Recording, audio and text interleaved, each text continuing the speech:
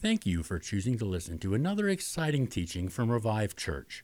Please join us at either of our two Sunday morning locations, 9 a.m. at Revive Bitterroot, 3909 Highway 93 in Stevensville, or 10 a.m. at 2811 Latimer in Missoula. We also have a 6 p.m. evening service at 130 East Broadway in downtown Missoula. Thank you for allowing us to be a part of your lives. May God richly bless you in the upcoming year. What a great day already. It feels like doesn't feel like God is on the move, and He's said so much to us. Yet I want to take us a little bit deeper. We're going to look at Mark chapter 7, and I'm always super thrilled to preach on the first Sunday of the year. To me, it marks a new chapter. It's a new page. We've heard that already through the word that Rudy brought in a challenge that sin won't be a master in your life anymore. Wes came and said, come on, that year's over. And I think God's saying today, I'm doing a new thing, and we want to grab hold of it. And I have the privilege of sharing out of the Gospel of Mark 7, verse 24. I want to dive right in because I got a bunch I want to cover. If you don't have a Bible or a Bible app, you can look up on the screen and you can follow along.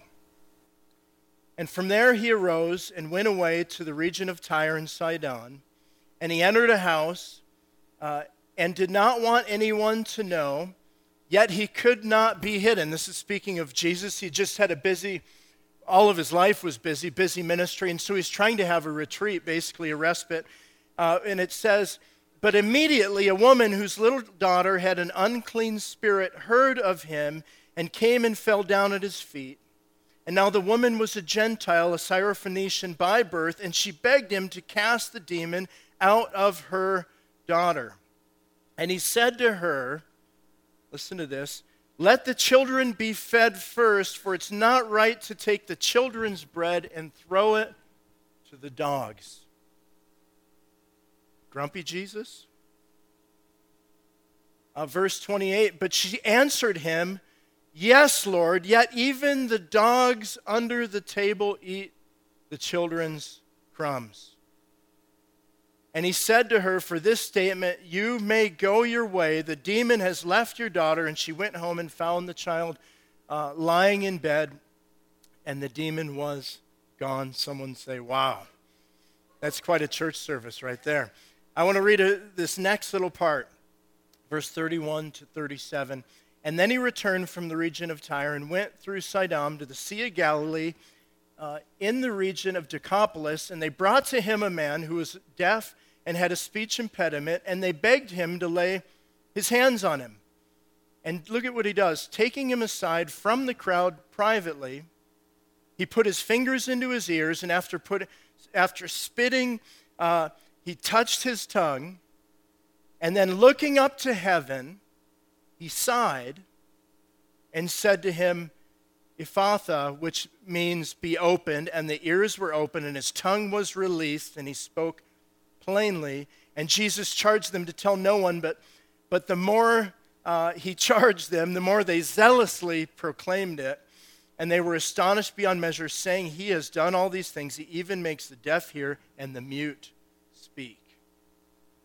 Over the next few weeks, we want to tackle this topic, Christianity. It's around a table, not just the temple. Christianity not around a table, not just the temple. And I want to purposely chose this scripture because it's around a table. And there's several times through a lot of times through his ministry where these profound things happen at the table. Often we can think of church as an event. We think of church coming together like this, a big worship service, but church is really about a family. It's about a community. It's about gathering together, and it's not just the temple, it's about a table. Someone say amen if you like to eat. And so one of my favorite times in all of my life for the Yakos family is dinner time. Jess and I have 5 kids, and we play these games at dinner. Not only do we, a lot happens at the table. Parents, are you with me? there's lessons that are learned, there's challenges, there's tears at the table. Never forget my daughter, Danica. She's not in the room, so I can talk about all my kids now. She said this. She was like our picky. How many in every family has a kid who won't eat? Christmas storyline. Danica was our kid who wouldn't eat, and she looked at my wife and she said, "I hate this food." Woo! Game on. And so Jess said, "Well, if you don't eat it now, you're going to have it for breakfast." How many have ever been there? Well, I'll tell you what, my wife's tough, but Danica is tough. Because she said, "Fine, I won't eat. I hate this food." She went all night, hunger strike. Well, next morning, there's the food heated up, breakfast time. Somebody's like getting ready to call CPS on us already. And so lunchtime rolls around. Jess heats up the food, puts it on the table, and they have their heels dug in. Dana said, "No, I'm not going to eat." And she said, "Fine, you'll have it at dinner." And right now I'm like, whoo. Like, are we over the line here? Like, no, starve her. And so finally, dinner time, 24 hours go by, and she gobbled that stuff down. A valuable lesson learned, but so many things. We have a game we play, it's called Polite Bite, because my kids seem to, either we haven't instilled it or we don't model it, but they have the worst manners. And so we play this game where they have to take a polite bite. And my youngest kids actually beat the older two, the twins, almost every time. Another thing we do at dinner time is we have favorite part of the day. And so we go around the table and we share our favorite part of the day. And oftentimes I'll say, or one of the kids will say, "Right now, having a meal together, this is my favorite part of the day." Our littlest one, Mickey, I don't know if if she was a broken record or if her brain was stuck in a weird vortex, but one day she saw a moose out in a pond, and that same day when they were collecting eggs, we have chickens, she broke an egg, and so for her favorite part of the day, she's like to Mickey, "What's your favorite part of the day?" "Broke egg, brown moose, Wawa." Which is cute. It's cute. But that persisted for Mickey, for the next 9 months. "Mickey, what was your favorite part of the day?" "Broke egg, brown moose, Wawa." Over and over. And so we have 2 dogs, Gus and Queenie. Gus is our border collie, a good lonesome dove name. And Queenie's our little, what is Queenie? I forget, cute little dog. My daughter Maddie saved up 6 years to buy Queenie. And so they're often looking for those crumbs that fall off the table. But food and meals matter. They actually matter in the New Testament. The word companion comes from the Latin word cum panis, which is together and bread. Companion.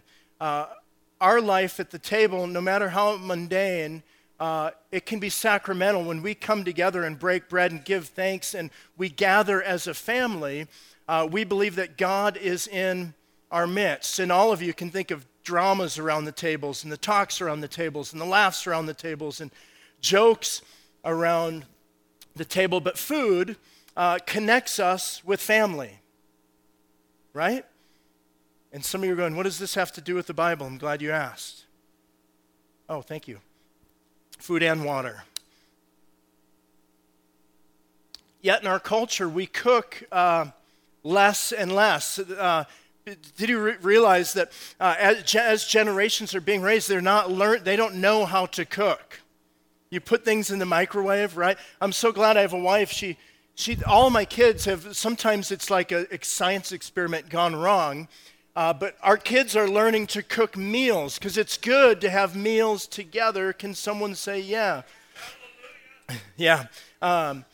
Americans spend, and food can go wrong, Americans spend $50 billion a year on dieting, trying to not eat. That's more than we spend on world mission. Think of that. And listen to this, a recent survey found out that 40% of American families eat together, dinner together, less than three times or less a week. And 10% never have a meal together, dinner together at all during the week.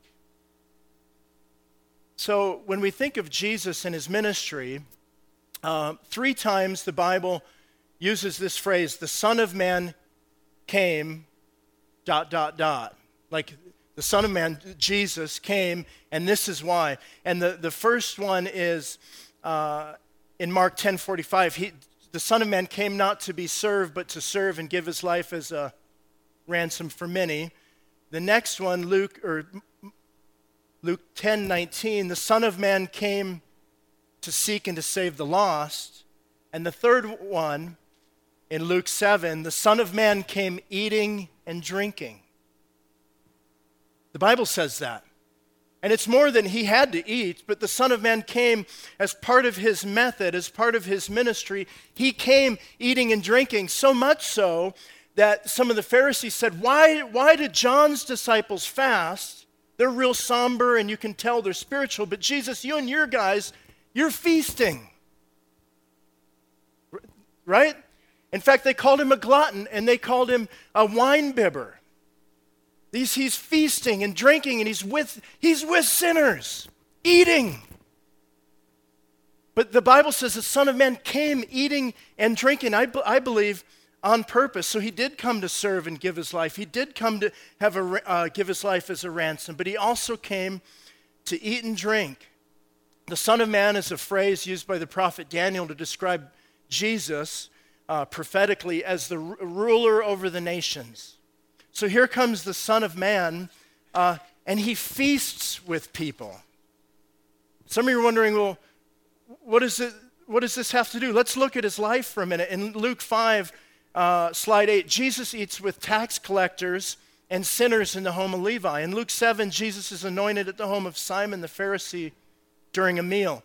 Luke 9, Jesus feeds the 5,000. In Luke 10, Jesus eats at the home of Mary and Martha. In Luke 11, Jesus condemns the Pharisees and the teachers of the law at a meal.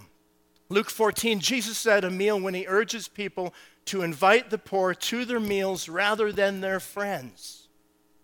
Imagine that. Bring people to the table. What a picture of the church, right? It should be, when we come together, it should be, even if there isn't food, which often there is, it should be a feast when we gather together. Luke 19, Jesus invites himself to dinner at Zacchaeus' house. He's that guy. Tonight, I'm coming to your house. Luke 22, there's the Last Supper. In Luke 24, the risen Christ has a meal with disciples from Emmaus, and then later eats fish with the disciples in Jerusalem. Robert Karras said this, a Christian author. He said, in Luke's gospel, Jesus is going to a meal, at a meal, or coming from a meal. And some of you are like, hey, I'm trying to have a New Year's resolution to eat less. Just eat better, okay? Preach. If it's not a meal, there's more. There's the parable of the great banquet in Luke 14. Luke 16, he contrasts the parable of a rich man who feasted every day and then a poor man who got crumbs. In Luke 13, he speaks of salvation, saying people are going to come from the east and the west. Yeah, east and the west. North and the south, and recline at the table of the kingdom of God. In Luke 22, he said, I assign to you, as my Father has assigned to me, a kingdom that you may eat at my table or eat and drink at my table in my kingdom. So think of communion. When he said, do this, and remember, it was in that time, it wasn't just a little bit of bread and a little bit of juice, it was a meal. They sat down together and he said, when you get together, do this in remembrance of me. In the book of Acts, the early church, the Bible says they worshiped daily in the temple courts and then broke bread when they went house to house. Eating and drinking with people is a sign of friendship. And the meals that he had, even with the unclean and the sinners, represents, get this, it represents his new kingdom, new access, a new relationship that's available. Eating and drinking is not all we do as believers, but when we gather together, guys, we should come together and believe it's a feast. So over the next few weeks, I want to look at some of the important tables in the New Testament Jesus was at and find out why he's there and help us to know that it's not just about the temple, it's a table, there's relationship and community. Now let's look at, for the next few minutes at Mark 7, back to our story. If you're with me, say yeah.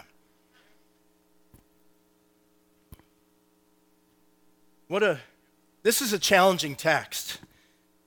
I read this a little over a month ago and I thought, wow, is Jesus brushing this lady off? Is he grumpy Jesus? Is he rude? Is he racist? The Syrophoenician?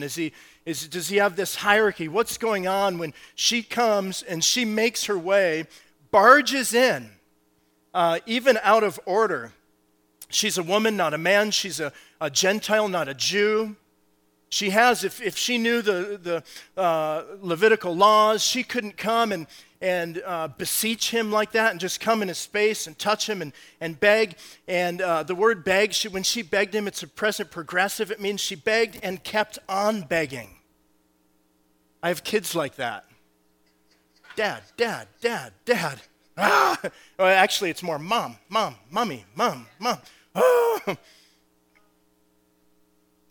Go to dad. She locks herself in the bathroom.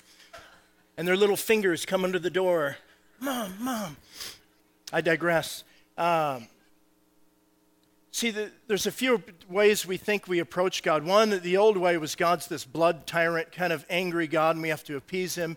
More modern God is God's a spiritual force, and you just kind of meditate and can access him anywhere. This woman shows us a way to access God that is fascinating. She bursts in and breaks the rules. And it's one of the few times Jesus ever left Jewish providences, and he's going to escape. He's trying to leave his main. In fact, Jesus never really left Jerusalem. That's where he ministered. He didn't go to Greece. He didn't go to Rome. He didn't travel over the seas like Paul. He had one main ministry focus, and it was the Jewish people. And he goes to hide, to get away for rest, but she barges into this Gentile territory in Tyre. And her problem is so bad that it got her out of the house. I don't know if you've ever had a problem that got out of the house.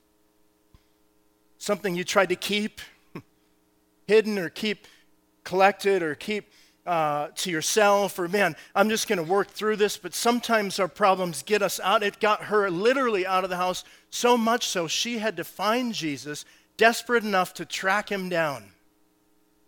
I have the feeling a busy church parking lot wouldn't have stopped her. Right? I have a feeling, the weather wouldn't have stopped her. I have a feeling, you know what that person said to me last? I feel like this woman is so tenacious that nothing would have stopped her. Even when in the Matthew account, the disciples said, Jesus, she keeps begging, tell her to stop. This is embarrassing. Sometimes these guys missed it, didn't they? And so she would have probably known these Jewish customs, but she fell down and kept begging. It's not surprising. If you had a child vexed by a demon, you do everything you could. She's desperate. And her response is history changing. The way she responds with the King of Kings and Lord of Lords. Jesus said, man, it's not right that I give you the children's bread and give it to he calls her a dog. A common word for Gentiles. And is it a brush off or an insult? No, I think it's a parable, and she gets it. She gets it. You know what's funny? Back then, they didn't really like dogs. How many are dog people? Just cat people, dog people. I'm more of a dog guy. Back then, they didn't like. There's all these. If you look up, if you went through a concordance and looked. Dog wasn't like a nice thing to say. Like even a dog returns to his vomit, right, in Proverbs. Or when in David and Goliath are squaring off and Goliath yells back at David, I'm gonna kill you and throw your body and feed it to the dogs. Dogs weren't, they didn't like, we live in a culture where pets are like highly elevated, even more than people at times. I heard this I guess it's a fact or a stat. City of Seattle, people have more pets than kids. Yeah, they're not. I digress. Dogs were unclean. Dogs weren't. You know, they had more of a high view of family than they did their pets. And I say that with we have the dogs at the table, man. They're just Queenie's just there waiting for one little crumb to fall off, and she's on it. She's just ping.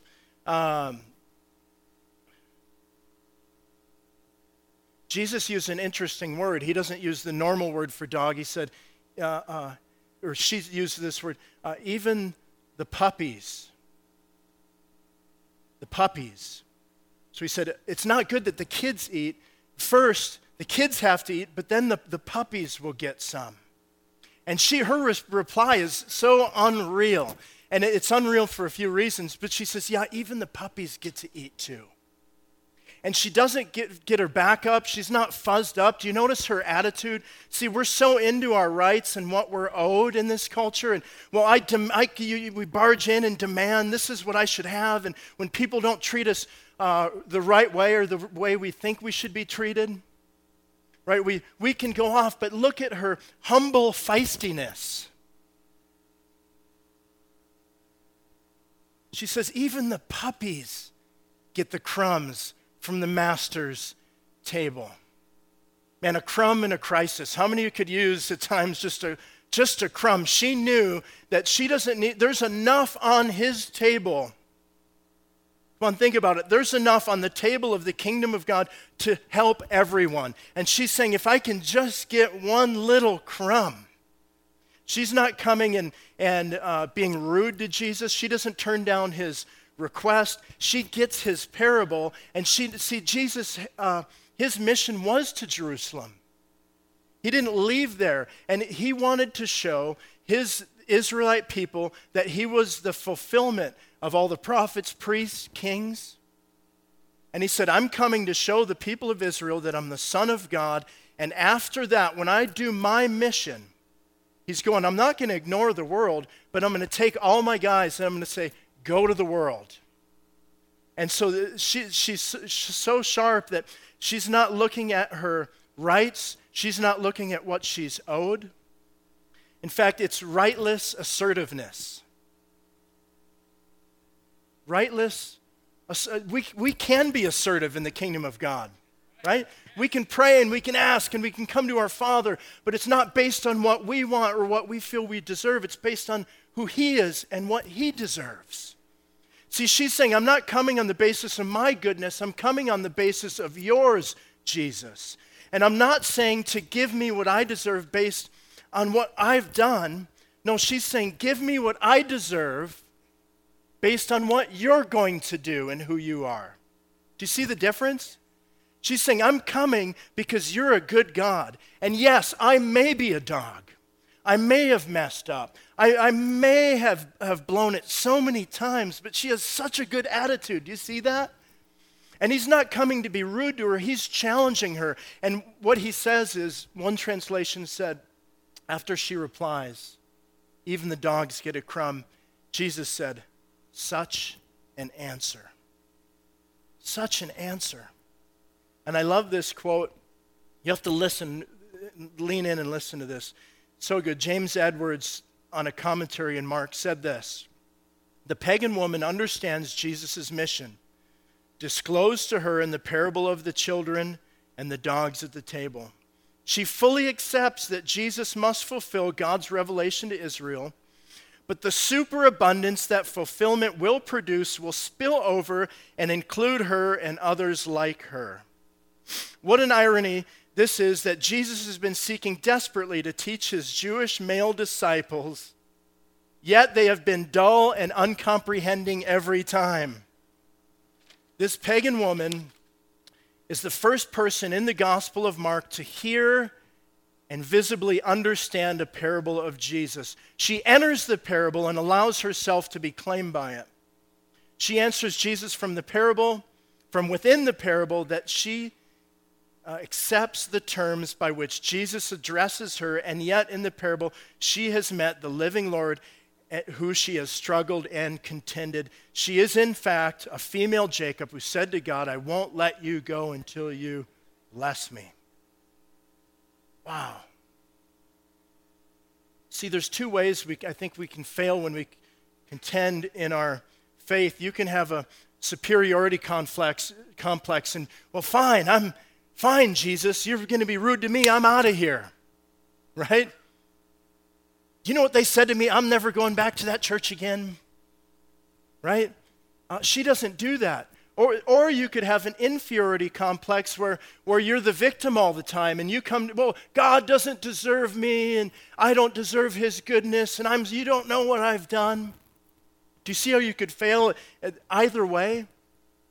But this woman is contending, this humble contending that I love. She's not too proud to say, yes, I'm unworthy, I get it. If you say I'm a dog, fine. I'm a dog, but she doesn't insult God and not pick up his offer. She says, man, if I could just get a crumb. You know what, if a crumb fell from the table and you gave it to a scientist, right? See, my wife has gotten all these amazing Christmas cookie recipes, like passed down from generation to generation. There's like one I love the most. She can't give it away. I told her it's top secret. She makes like 6 dozen of the same cookies. It's why I've, can't really be eating this month. But if a crumb had fallen from the cookie and you gave it to a scientist and they took that little teeny crumb and broke it down and analyzed it, and I bet they could figure out what's in it. They could figure out the recipe. And some of us need to see, man, God, I don't care if it's a crumb or the whole meal, but I know if I just get a little bit, I'm going to get a taste of the whole kingdom of God. And she's contending, so much so that when she responds to Jesus, he just says a word, and the daughter, not even a close prayer, didn't even lay hands on the girl, and she's healed. So how do we find this humble feistiness? Real quick, I want to look at the second part of the text. And I think these two stories are really cool back to back here. It says, then he returned from the region of Tyre and went through Sidon at the Sea of Galilee, the region of Decapolis. And there he brought to him a man who was deaf and had a speech impediment. And they begged him to lay hands on him, and taking him aside from the crowd privately. Look at it, what's this all about? He puts his fingers in his ears with spit, touches his tongue, looks to heaven, he groaned. Jesus groaned. It's so different than the first story. But Jesus shows us that he identifies with outcasts. He pulls them aside. And what's with all the healing things? Do we do that? Like, hey, I'd like the ministry team to come forward. If you have a healing need, we're going to lick our fingers, and then the first wet willy in all of the history. Why is that like a healing ritual? No, he doesn't have to do all that, because we saw in the scripture before, your daughter's well. I don't think Jesus is doing all that for his sake. He's doing it for the man's sake. Remember, he's a deaf mute, and it's almost like it's sign language. He pulls him aside. He touches his mouth, his ears. He looks to heaven. He's identifying not only cognitively, but emotionally.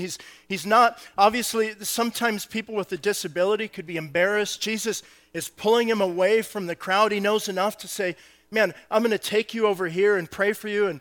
And he resonates so much with this guy, and the guy's ears open. Jesus identifies with outcasts. And the word that Mark uses in Luke 7:32 for a deaf mute, almost no one else ever used it in the whole Bible. I'm going to mess up how to pronounce it, but mogalilon.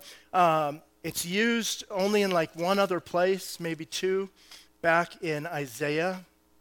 And it says this. So Mark wants us to see this.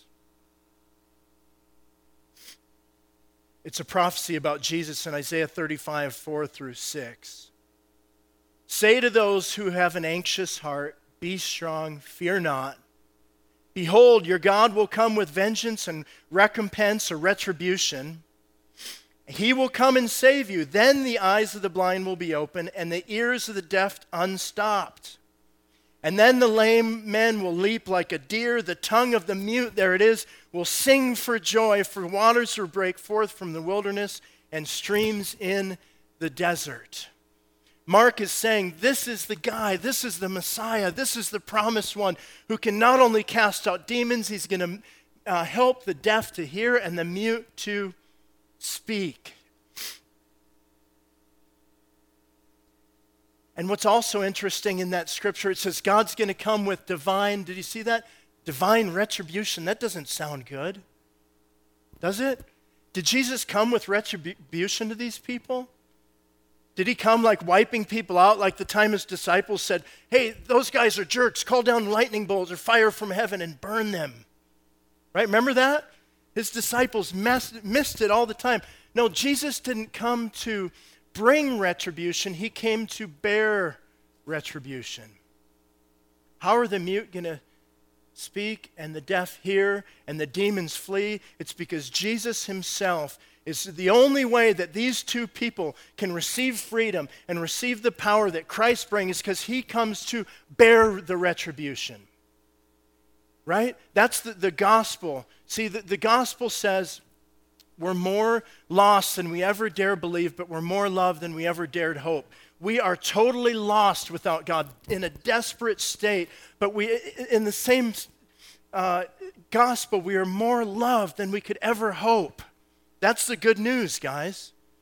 How can she have this humble feistiness? Because she's coming to the King of Kings and the Lord of Lords, the one who's going to bear our sin on the cross. That's why we can approach him. See, Jesus was taken out of the city to be killed on the cross without a crumb, without a meal, so we can sit and feast at his banquet table. Someone say amen. He had to become a dog, not so we become a dog, but so we become the children, sons and daughters that have a seat at his table. For this man's tongue to be loosed. The Bible says Jesus, when he was accused, he was silent like a lamb before is silent. He didn't open his mouth. Jesus took our place. He's the perfect companion at the table. He's the one who can challenge this woman, and he can take the mute aside and heal him. What a God we serve, and what a table to be at. Our challenge in this, my challenge to you in this new year, let's find the table of the King of Kings and the Lord of Lords. I love Wes's word about, man, it's great. 2018, guess what? It's gone, right? Sometimes we talk so much about the enemy or our problems or what we've been through or our sickness or our pain. Come on, see the table of the kingdom of God. What does it say in Psalms 23? I prepare a table before you in the presence of your enemies. Some of you see the enemy and you talk about the enemy, and God's saying, no, the enemy's there, but there's a table prepared before you. Before you, in the presence of your enemies, I have a feast for you. Come on, this year, let's look at the table and let's share it with the world. Come on. Jesus this is so interesting. I'll finish with this. He's the perfect companion at the table. And I love these two stories because it's such a different approach to the mute and to this woman. To the woman, he confronts this challenging word. Is it good, right for the kids to eat before the dogs? Wow. How many of you have ever got and in Matthew's account, it says before he said that, he answered her not a word. Have you ever had to wait for God in the silence? See, you guys know what to do when you get the answer. I don't have to preach and tell you how to live and what to do when God gives you an answer, a healing, or a miracle. We know what to do. Woo! Right? when Jesus comes to the mute guy, it says he moaned. I wonder, why did he do that? If it's me, honestly, if it's me and I knew he's going to be healed, and I'm kind of like, I'm Josh, I have the gift of healing. Come, my son. Just wait and see what's going to happen to you, right? God's going to come in power. No, Jesus moans because he knows the cost. He knows the retribution is going to come on him for this man to be healed. And he moans. He had this compassion in him, and such a different approach. Jesus can go to the woman and challenge her, but he can take this guy aside. He confronts her in front of everyone, but he takes him, the mute, aside, prays for him quietly. See, Jesus knows exactly, and maybe you're sitting in silence waiting for God, but maybe Jesus is a wonderful counselor, the Prince of Peace. Maybe we don't like his answer, but we still have to contend, humbly fight through everything we face. Is anyone here today? Think of when Jesus comes to the home of Martha and Mary, and Lazarus has died. Martha runs out. She's the upset. They're both upset, but she's the sister that runs out of the house, right? And she says, Jesus, if you wouldn't have been here, my brother wouldn't have died. And Jesus gets in this dialogue, this challenge with her. And then Jesus goes and they go fetch Mary and they go to the tomb. And Mary says the same thing. Jesus, if you would have been here, my brother wouldn't have died. And what does Jesus do with her? He weeps with her. Same God, same situation, but he knows just what we need to contend in life. Maybe one or two more examples. Dothan is a city where Joseph in Genesis, the young boy who was taken by his brothers because they were jealous. You know what they did to their brother? Talk about putting the fun in dysfunctional. They take Joseph and they throw him in a pit and sell him to slave traders. Joseph's down there in the pit in Dothan praying, God, help me. God, save me. God, where are you? Why is this happening to me? Does God come? Does God have an answer? Is he answering him not a word? No, God has a plan. And actually, years later, he's going to work through Joseph to win the whole world. Same place, Dothan, there's a guy named Elijah who comes to the city, and they get surrounded by chariots, and his servant's so scared. We're never going to get out. We're surrounded by the enemy. Elisha, we're toast. And Elisha says, there's more with us than there are with them.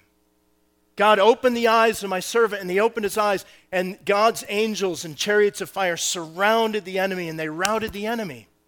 In Dothan, same place, same God who brings answers in different ways, but he's a wonderful counselor. He's the one we want at the table. He's the one you need at the table of your life and in the middle of your family, ruling in judgment and goodness. And guys, we have to see the retribution on him. Gives us the ability to have that meal and this feast, this thing we call Christianity. And if we can get that and go into the new year going, man, God is good all the time. Even if it's not a big, huge, miraculous answer, we still contend for those. We want to be like the Syrophoenician who is a little bit crazy, barges into the dinner party and keeps begging the Messiah. Come on, let's get a little bit of that mixed with humility, where we come and say, God, yeah, I may have been a dog, but you are the King of Kings, and you are the Lord of Lords, and I'm going to accept your answer no matter what I see. Amen? Let's look at this Jesus that reaches across cultural and gender and racial and religious barriers, and he would eat with people. He'd have meals with people. And let's pray today as we conclude for even a crumb, to fall from the master's table. God, maybe you're in crisis and you just need a crumb to come. Guess what? That'll be enough. Amen? I want to pray. Let's stand to our feet.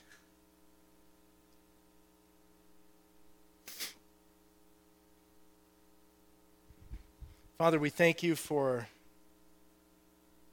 your extreme goodness, your extreme mercy. And God, help us as a church The word I felt each year, I pray for one word. Like, God, what's last year? It was increase. And as I prayed this year, I felt God say He's going to make Revive Church healthy. Healthy. As we expanded last year and went to Stevensville and downtown and grew, God wants to make us deep. He wants to make us strong. He wants to make us a family. He wants to make us healthy. And so, Lord, as we look at this wonderful table, this challenging text in Scripture of this woman who's contending for these rights to the kingdom, yet in such a humble way, such a strange way, and we look at this man who's totally healed, God, we even open our hearts and our hands towards heaven today, and we say all across the room with crumbs of the kingdom, just truths and nuggets, and your hope for the future would come into our lives. And we thank you today, no matter what our background is or where we've come from, socioeconomic class or our race, you have a seat for us at the table.